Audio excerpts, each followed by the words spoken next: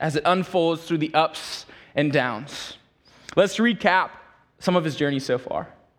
In chapter 12, we see that Abraham leaves everything that he knows to follow the Lord to this land that is unknown to him. And then we see directly right after God promises land, God promises him offspring. Out of the fear of man, Abraham decides to say that his wife is actually his sister to protect himself from potential danger. And then in chapter 14, we see that Abraham has to go and rescue Lot and then is blessed by Melchizedek. It's this blessing, continual blessing. And in chapter 15, God makes a covenant with Abraham once again, promising this land and this offspring. Again, the continuation of saying this will come to pass. Yet in chapter 16, doubting God's promise of a son, Abraham sleeps with one of his servants, Hagar, and together Ishmael is born. In chapter 18 through 19, we see Abraham goes to the Lord and intercedes for Sodom and Gomorrah and is able to protect Lot and pull him out of those cities. And we see in chapter 20 that old habits die hard. And once again, Abraham lies about Sarah being his sister out of fear of man. And then in chapter 21 and 22, Sarah finally has Isaac, the son of promise. And then God tells Abraham, I want you to take your son Isaac up to the top of this hill and sacrifice him. Sacrifice the son of promise. And we see in that moment that Abraham's willing to sacrifice his son, but at that moment right before, God says, no, I have a replacement. And there was a ram in the bushes. The Lord provided a substitute. See, Abraham's experienced quite a lot in these last 13 chapters, what we've been walking through over the last 2 months. It's really been a roller coaster for Abraham through the ups and downs. Abraham's had ginormous acts of faith, littered with massive failures and doubts about who God is. Yet in the midst of these ups and downs, in the midst of the roller coasters that is life, there's been one constant. And that constant is God, the faithful one. The one who, when he says something, we know it'll come to pass. The God who stays true to his promises. And we're going to see in today's text, this is really the bookends of two stories. It's the bookends of the life of Abraham as we see him pass away. And it's really the beginning of Isaac and Rebekah and this generation to come. You see, these 3 chapters really serve as transitionary chapters within the book of Genesis. We see the deaths of Sarah, the deaths of Abraham, and the deaths of Ishmael, and the sorrow and pain of that. Yet we also see the rejoicing in the marriage of Isaac and Rebekah. And as we've experienced the faithfulness of God thus far in Genesis, that theme is highlighted in these chapters. We ultimately get to see that God is faithful to keep his promises time and time again. In the highs of life and in the lows of life, God is faithful. God does not change. His promises remain the same. And each of these stories is able to address that truth in small, specific ways.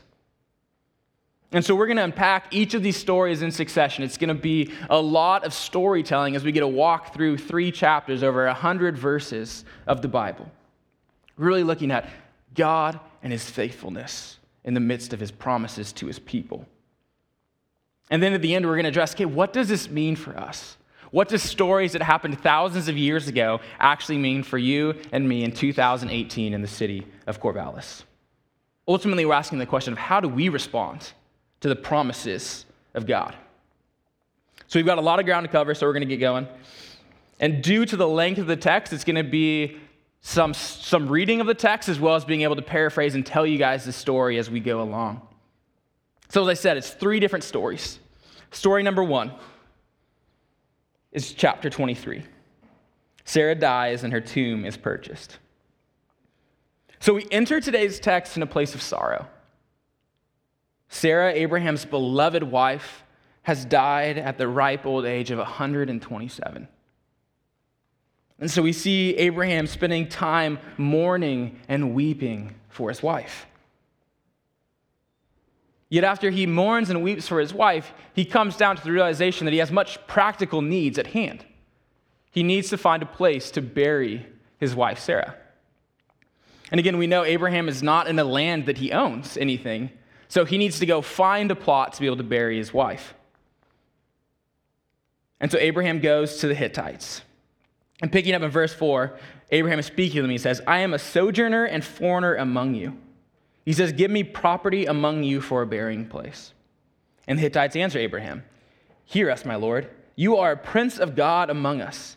Bury your dead in the choicest of tombs. None of us will withhold from you this tomb to hinder you from burying your dead. So he gets a pretty good response right off the bat. They're saying, hey, you name the land, we'll give it to you. And Abraham knows exactly what piece of land he wants. And so they connect him with Ephron, the owner of the land. And then they begin this negotiating process, which would have been very similar or very typical of that day and age, where the owner of the land would go to the potential buyer and say, hey, you know what? I'm going to bless you and I'm going to give you the land for free. Knowing that the buyer would say, no, I cannot accept that type of gift. And then the seller would give an exorbitant price, thus the bargaining began. And so that's exactly what happens. Ephron comes to Abraham and says, hey, take this land from me, it's yours to have.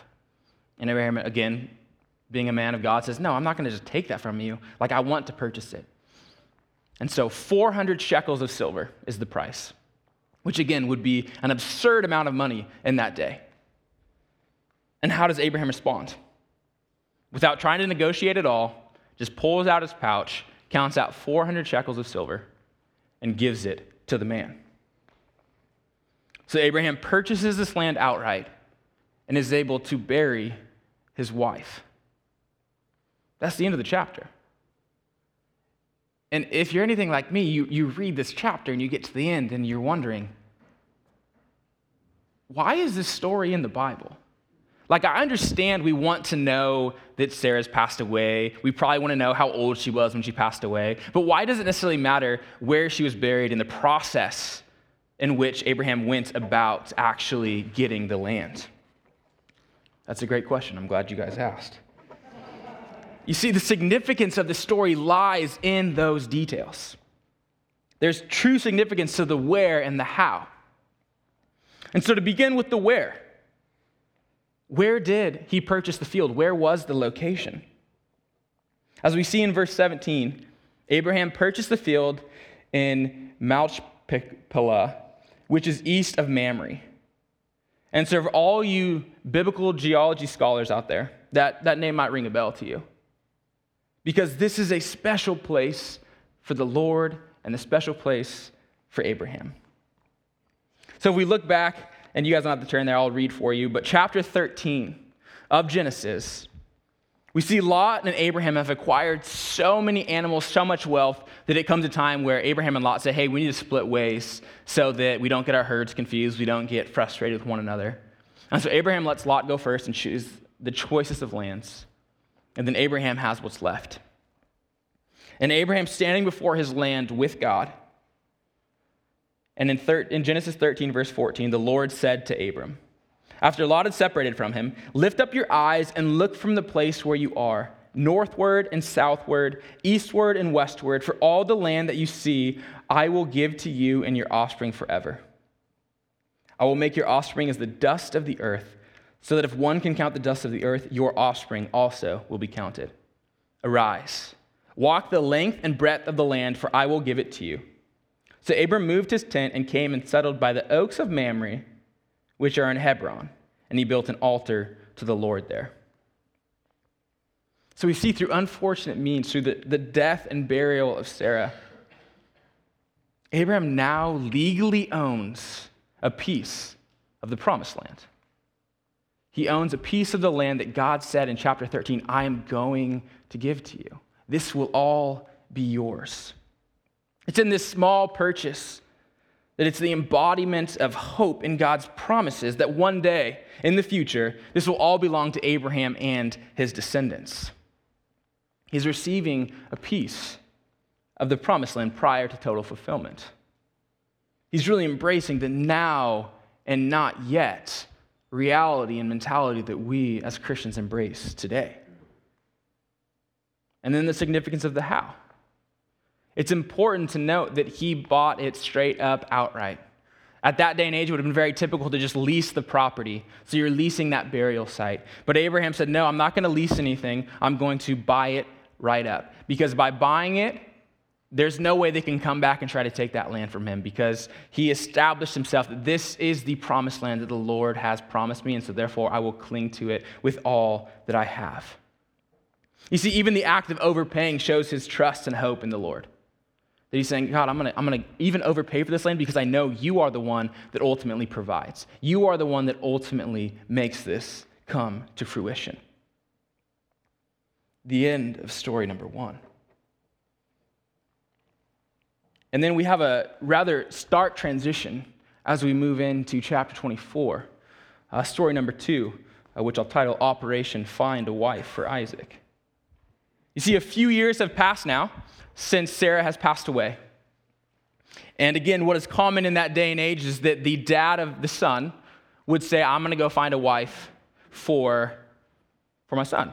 Which I can be honest, I'm super glad that does not still exist today. I love my dad, but I don't trust him picking a wife for me. And I love you.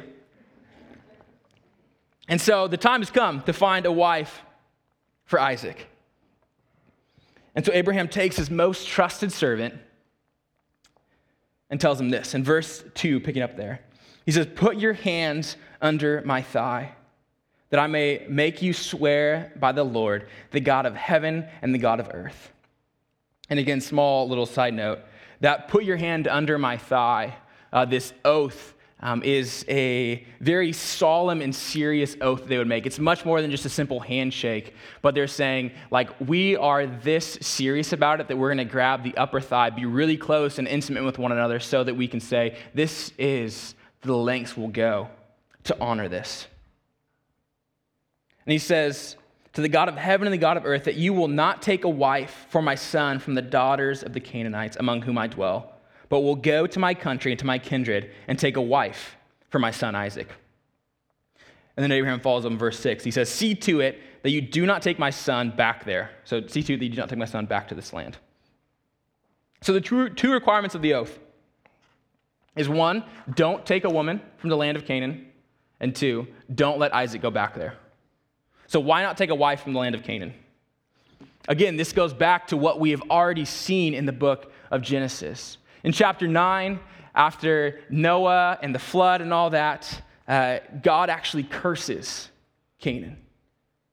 In chapter 9, verse 25, he says, cursed be Canaan, a servant of servants shall be his brother.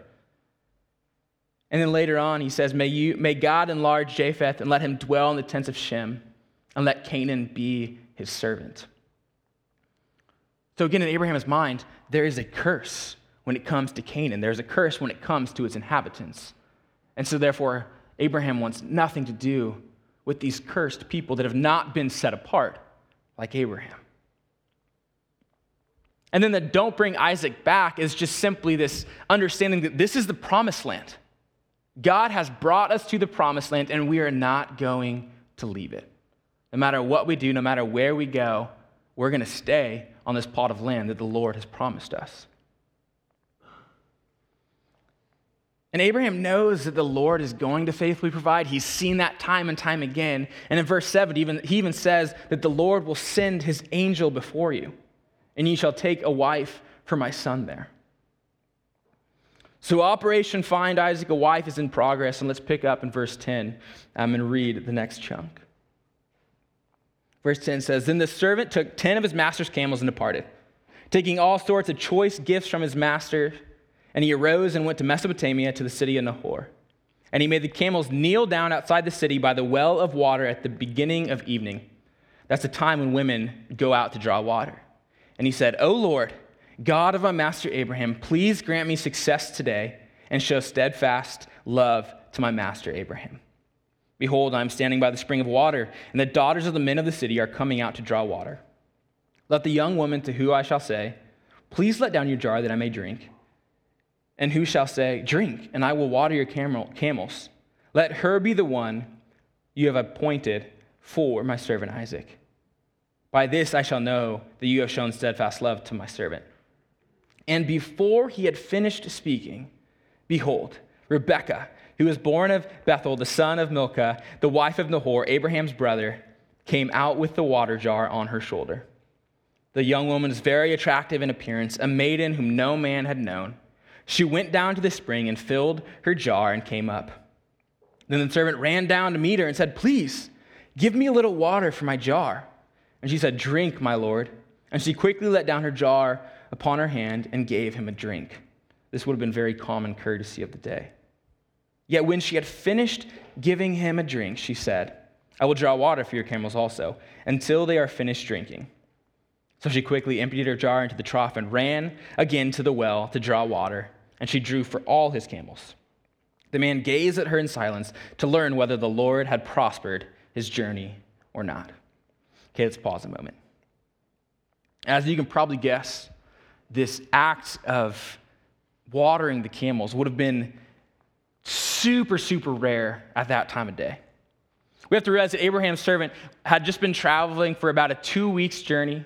And a lot of scholars say it's going to be around 500 miles that were traveled. And we know camels are huge carriers of water. So they would have got there very, very thirsty. And so scholars say that up to 200 gallons of water Rebekah would have drawn for these camels. So we're talking hours of work put into giving these camels the water. You see, with all this heat this year, me and my wife, we finally caved in, and we ended up buying a cooling system. But I was like, I don't want to buy a huge electric drainer, so we bought an evaporative cooler to cool down our house. The one pain with an evaporative cooler, though, is you have to dump water into the base of it, which, again, is this jug that gives the air the coolness you need. Our tank, I think, only holds about 10 gallons, and so part of my job every day is to be the one to fill up that tank of water. And I can tell you, I stand right next to the sink with a bucket and dump it in, and I get super tired and annoyed, and it's only 10 gallons. So you can only imagine the work and effort that this woman went to walk back and forth from the spring to the trough time and time again for a man that she doesn't even know. Like, I'm doing the water cooling system for myself because I know I benefit from it. But this just goes to show the character of this woman that we want to see, Rebekah. She's a woman of character, a woman of service. And this story is to highlight that. And so back to the story, verse 22. So when the camels had finished drinking, the man took a gold ring weighing half a shekel and said, "Please let me know whose daughter you are. And is there room in your father's house for us to spend the night?" And she said to him, "I am the daughter of Bethuel, the son of Milcah. She was born in Nahor." And she added, "We have plenty of both straw and fodder and room to spend the night." So the man bowed his head and worshiped the Lord and said, "Blessed be the Lord, the God of Abraham, who has not forsaken his steadfast love and faithfulness towards my master. As for me, the Lord has led me in the way to the house of my master's kinsman." Then the young woman ran and told her mother's household about these things. Let's pause once again. It's important for us to note the way the narrator tells us this story. You see, we as the reader are given this woman's identity prior to the servant. We know right off the bat that this is the woman that the servant has been looking for. She fits. She checks all the boxes that the servant has. And we know all this prior to the servant. It's not till after she actually offers up, "Hey, let me let me water your camels," that he actually finds out, hey, this is the woman I've been looking for. So why no suspense for the reader? Why are we not brought in on this journey as well of wondering, is she going to be the one or not? You see, the author does this intentionally to shift our focus from the question of who is this girl to who was the one that actually made this come to pass. And that's the Lord. You see, the Lord answering the servant's prayer, that's where the focus becomes. And we even see that in verse 15 where he says, before he had finished speaking. It just drives home the point that the God of the universe is the one that's acting in this situation. He's the one saying, that's the girl. She's going to come right to you. I'm going to provide all that you need. You see, we see firsthand the faithfulness of God towards his people. He is the acting agent in this story. He is the one that brings his promises to pass. And it's important to also note the servant's response to this Lord's provision. Immediately, as soon as he finds out that God provided him to her, he bows down and worships the Lord. So now we've picked up the story, and the servant follows Rebekah to her house and meets the potential family, his family to be. And he's warmly welcomed into Rebekah's family and offers food.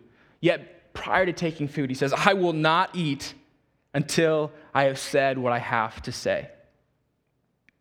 And then for the next 15 verses, which we're not going to read, it's simply a retelling of the story we just read.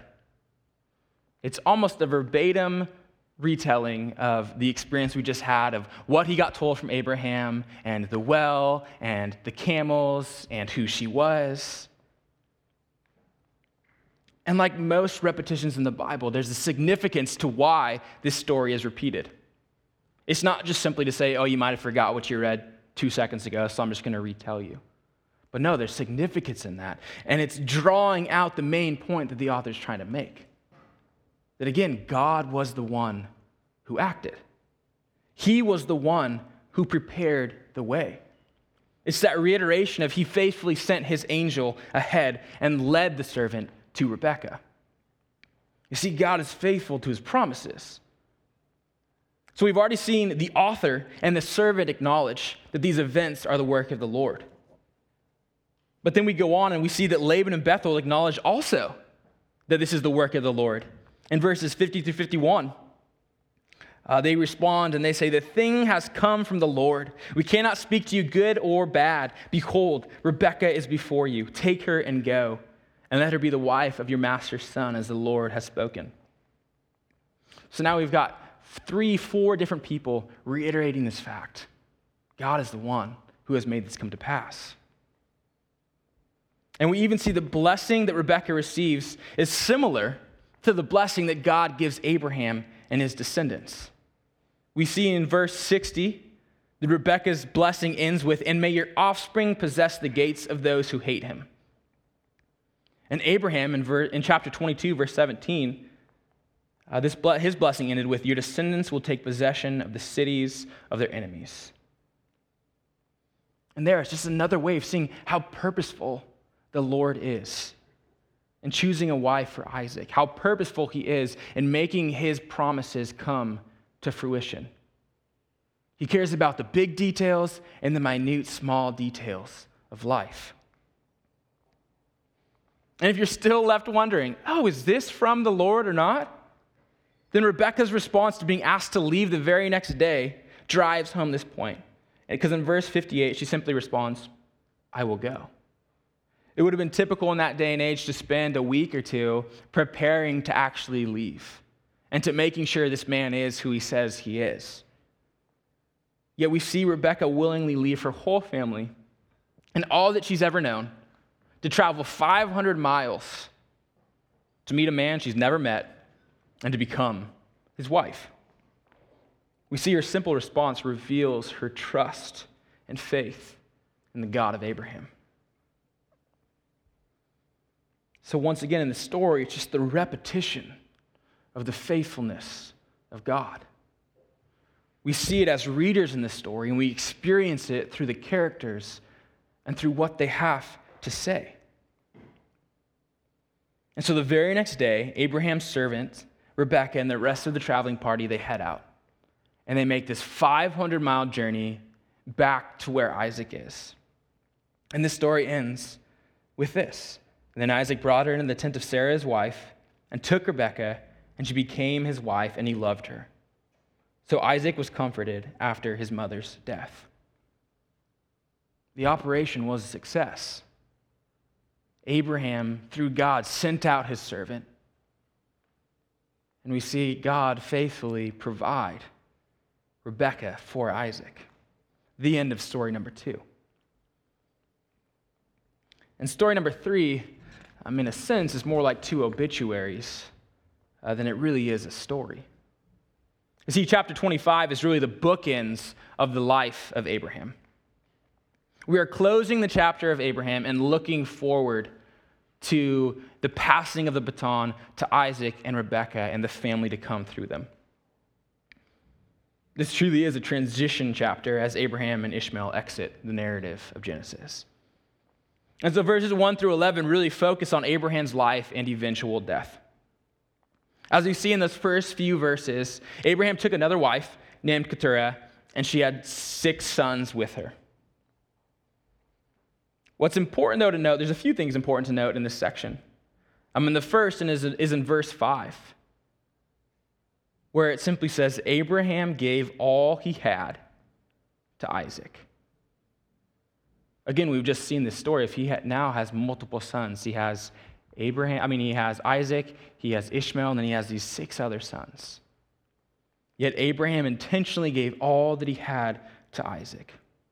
He gave gifts to the other sons, but his inheritance, his blessing, was to Isaac because he was the son of promise. Again, we see Abraham acting on faith, saying, I believe that God is who he says he is. And he told me this of my son Isaac, and so I'm going to give him everything that I have. He even has his other sons leave the land. He says they head east so that Isaac can have the promised land. And second, we see that Abraham is buried with his wife in the promised land. It's just the beautiful fruition of it all, saying, hey, I'm going to give you this land. In chapter 13, we see that. And 12 chapters later, Abraham is buried in the land that God said, I'm going to give you. And lastly, the section ends with the statement in verse 11 of God blessed Isaac, his son. Once again, God is the one doing the acting. And this story seems a little similar to that of our first story of seeing Abraham purchase the land, because it's this idea of the now and not yet. That Isaac has received this blessing. He's received all that Abraham has. But there's still so much more to come. There's still so much more to look forward to. It's a small glimpse of what is to come. And the last of our text today ends with Ishmael's death. And similar to Abraham, we're provided with a genealogy of Ishmael's descendants. And again, we might be wondering, why give us all this information? It goes back to what we've already been reading, what we've already seen in Genesis thus far. In the naming of his 12 sons and giving them the actual title of the 12 princes, we catch on to that significance that's put in another chapter in the Bible that we've read already. You see, in chapter 17 of Genesis, God is speaking to Abraham once again, and he's giving blessings for Isaac, and he gives a specific blessing to Ishmael. He says, as for Ishmael, I have heard you. Behold, I have blessed him, and I will make him fruitful and multiply him greatly. He shall father 12 princes, and I will make him into a great nation. Once again, God is paving the way to make this promise come to fruition. Ishmael has these 12 sons, these princes, that will one day truly be a great nation. And thus concludes our 3 stories. And so you're probably wondering, what do these stories have to do with me today? What is Abraham receiving some of the promised land? Isaac receiving a wife, God continuing his covenant with Isaac, Ishmael's death and descendants becoming a great nation. What does that mean for us today? You see, if we truly believe the words in Hebrews that Jesus is the same yesterday, today, and forever, then this has everything to do with us. For if God was true and faithful to his promises to Abraham and his descendants, then God is true and faithful to his promises to us, to his children this very day and the days to come. You see, the God of Abraham, Isaac, and Jacob is our God. Though we probably won't receive a promise in the same method or grandness that Abraham did, of being told that we are going to be the father of a great nation. We as believers, all believers, have been given promises by the Lord. And here are just a few of the amazing promises that God has blessed all believers with. He promises to give us wisdom if we ask. We see that in James chapter 1, verse 5. In 1 Corinthians 10:13, he says he provides a way out of temptation. In Hebrews 13, he promises to never leave us or forsake us. In Philippians 1, he promises to finish the good work that has begun in us. And lastly, in Revelation 22, the very end, he promises that he's going to come back. Yet, as we know, the ultimate promise and fulfillment that we see throughout all the Scripture comes through the man and God, Jesus Christ. You see, he was the promised seed of Abraham who crushed Satan's head. He was the descendant of Abraham through whom every nation on earth would be blessed. He was the Passover lamb who was slain to protect God's people from the angel of death. He was the fulfillment of the law, perfectly obeying not only the 10 commandments, but the 613 commandments from the day he was born. He ushered in a new covenant in his blood, a covenant written on the heart of his people and marked by his forgiveness of our sins. You see, he is the Son of God who lived and loved us to the point of death, willingly dying on the cross so that we could be made right with God because we had to have our sins atoned for some way, that we may be children of God. As 2 Corinthians 1:20 states, for all the promises of God find their yes in him, in Christ. That is why it is through him that we utter our amen to God for his glory. You see, we cling to Christ. Because as we cling to Christ, we can cling to the promises of God, promises that we know either are fulfilled or will be fulfilled. So knowing that all the promises of God will find their yes in Christ, how do we respond? How do we respond to these promises? And that's where our stories help to give some of that insight. You see, we've seen in the deaths of Sarah and Abraham and Ishmael, we see this idea of this partial fulfillment of promises. This idea of, hey, I'm giving you a piece of the land. Not all of it, but I'm giving you a piece. I'm giving you some of the blessing that is more to come. Or for Ishmael, I'm giving you these 12 sons, these princes, that not currently, but eventually will be a great nation. You see, we see Abraham act in faith by purchasing this lot in the land of Canaan. We see him acting in faith by passing down his inheritance and blessing Isaac above all of his other sons. Abraham was a faithful participator in the promises of God. In this story, they receive a sliver of their inheritance and they act in faith, saying, I believe God is who he says he is, and I believe what he says will come to pass will come to pass, to complete fulfillment. And this is the life of the Christian. This is the life we embrace. We are living in the now, but not yet. We cling to the mark of the inheritance that we have, but then is yet to come. We Christians enjoy the now of atonement, the remission of sins, the adoption as children, and the indwelling of the Holy Spirit. Yet there's a sense that we will not see these realities in totality until the day that we actually come face to face with Christ. In 1 John, we read, Beloved, we are God's children now, and what we will be has not yet appeared. But we will know that when he appears, we shall be like him, because we shall see him as he is. See, the life of a believer is we are saved, but we know we are being saved. And one day, our Creator will come back. He will return. The words of Genesis 22 are true. And so we sit in anticipation and excitement and wait. Yeah, how do we cling to the hope in God? How do we respond?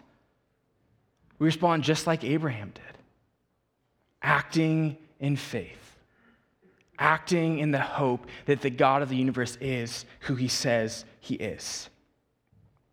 We put our hope in the Lord and act in light of those promises. If we daily lived in the reality that God was actually making a good work in us, like he says in Philippians 1, how different would our life look? If we were pursuing daily being like, God's making a good work in me today. God's making a good work in me tomorrow. How would that change our mindset when we get in strife with our spouse, or we get frustrated at work, or we feel like we're just having a bad day and nothing's going right, realizing that the God of the universe said, I'm going to make a good work in you until completion. And so we know that daily he's making good works in us. It's that idea of that song, he makes beautiful things, or all things new, all things beautiful. That's what he's doing to us. Or what if we held on to the fact that Jesus is coming back? That the grave didn't hold him down, but that 3 days later he rose, he ascended, and one day he will come back and restore this earth to its rightful place. Will that change the way we act? Will that change the way we interact with our neighbors or our coworkers? Realizing that Jesus is coming back, what do we have to fear? We can be bold knowing that the fulfillment will come. And we want everybody brought into that process. We want everybody embracing that truth. You see, there's so much hope that rests in the life of the Christian, in the now, but not yet. Because we know that with Christ, all promises are through him. And if Christ is victorious, we step into that victory with him. We step into that truth with him. And then in chapter 24, we see the servant show us his proper response to actually seeing a promise fulfilled. Of seeing Abraham say, hey, God's promised me this wife for Isaac, because we have to have a wife to continue this offspring, to continue this blessing, this covenant that God has made with me.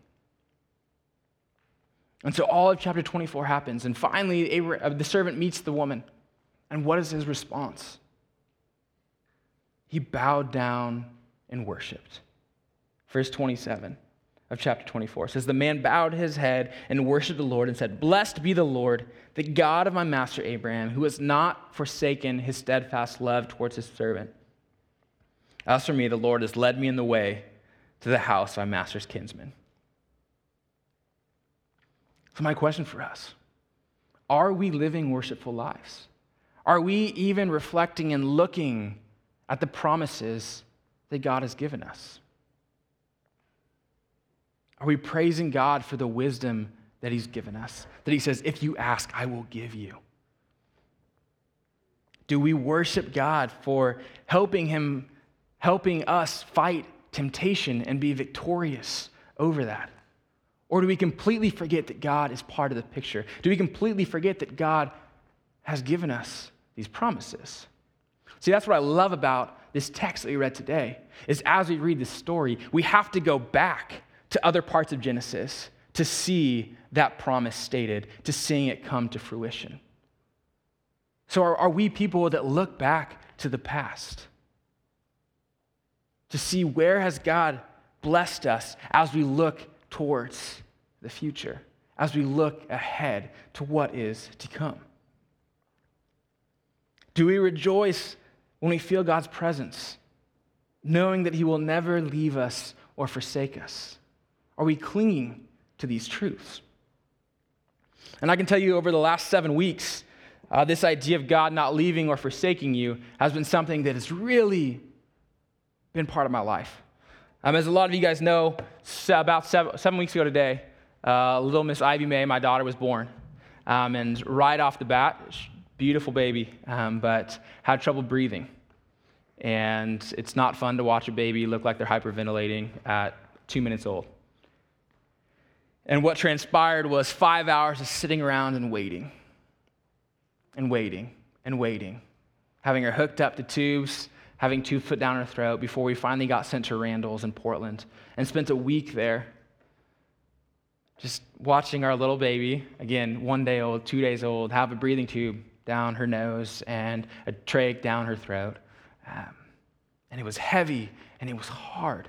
But I say all that to say that in the midst of all of that, the promise of I will never leave or forsake you gave me so much hope and comfort clinging to the promise of God.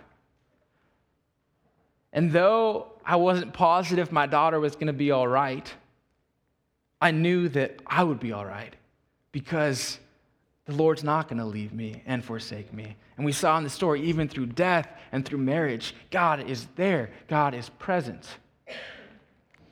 And there were multiple days that I drove into the hospital just in tears, being thankful to God for blessing me with this baby, for blessing me with this mentality that I can trust you. And then honestly, being so thankful for all the people that God put in my life that are part of this blessing, that are part of this idea of God never leaving or forsaking you. Because God uses us, He uses His people to make His promises come to pass sometimes. God even used Abraham in this story and the servant to be human agents for His goal, for His faithfulness. You see, the hope of today is that we can look to the God of the universe and realize He is faithful to every single promise He's ever given in Scripture. And if we can cling to that, it changes the way we go through each day. It changes our lives to be one of worship and submission as we see these promises unfold in our lives. Yet it also gives us a hope to act in faith, knowing that if I act on the promises of God, I know they will come to fruition. And they might not come to fruition in my lifetime, but I know if all promises are answered yes through Christ, then we can hold on to every promise given. Let's pray. Lord God, we thank you for who you are. Lord, we thank you that you are a righteous God. And Lord, we thank you that you are a faithful God. We thank you that what you say will come to pass. Lord, your scripture is full of promises in the Old Testament that we see fulfilled through your Son, Jesus, in the New Testament. Lord, we've experienced your promises come to fruition in our own lives.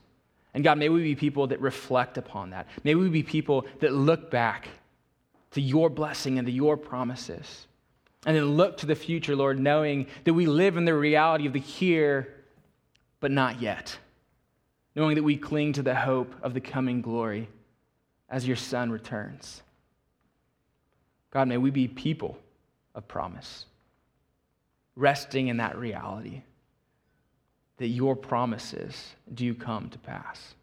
In your name, amen. Today, for communion, we're going to be doing it all together. So during this first song, if you guys would all, we have 2 in the front and 2 in the back. If you guys will grab your cup and bread, this is a meal for believers as we celebrate